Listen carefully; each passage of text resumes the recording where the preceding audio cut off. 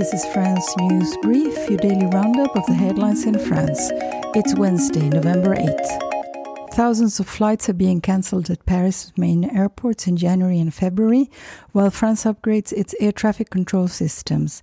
In an attempt to minimize the impact on passengers, Air France said that it has already cancelled these flights, informed passengers, and offered them transfers to different flights on the same day.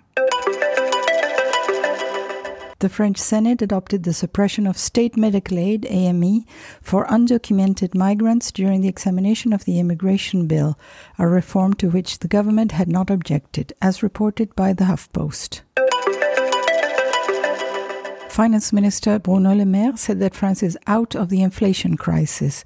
Les Echos reports that inflation should fall to 2.6% in 2024, after slowing to 4% year-on-year last month.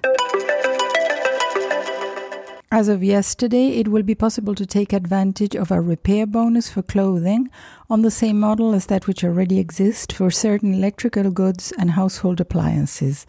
Le Figaro reports that the repair bonus, to encourage the French to repair what they have in their closet rather than buying new, will amount to between 6 to 25 euros per item. Author Jean-Baptiste Andréa has won France's most prestigious literary award, the Prix Goncourt, for a best-selling saga Veiller sur elle, Watching Over Her.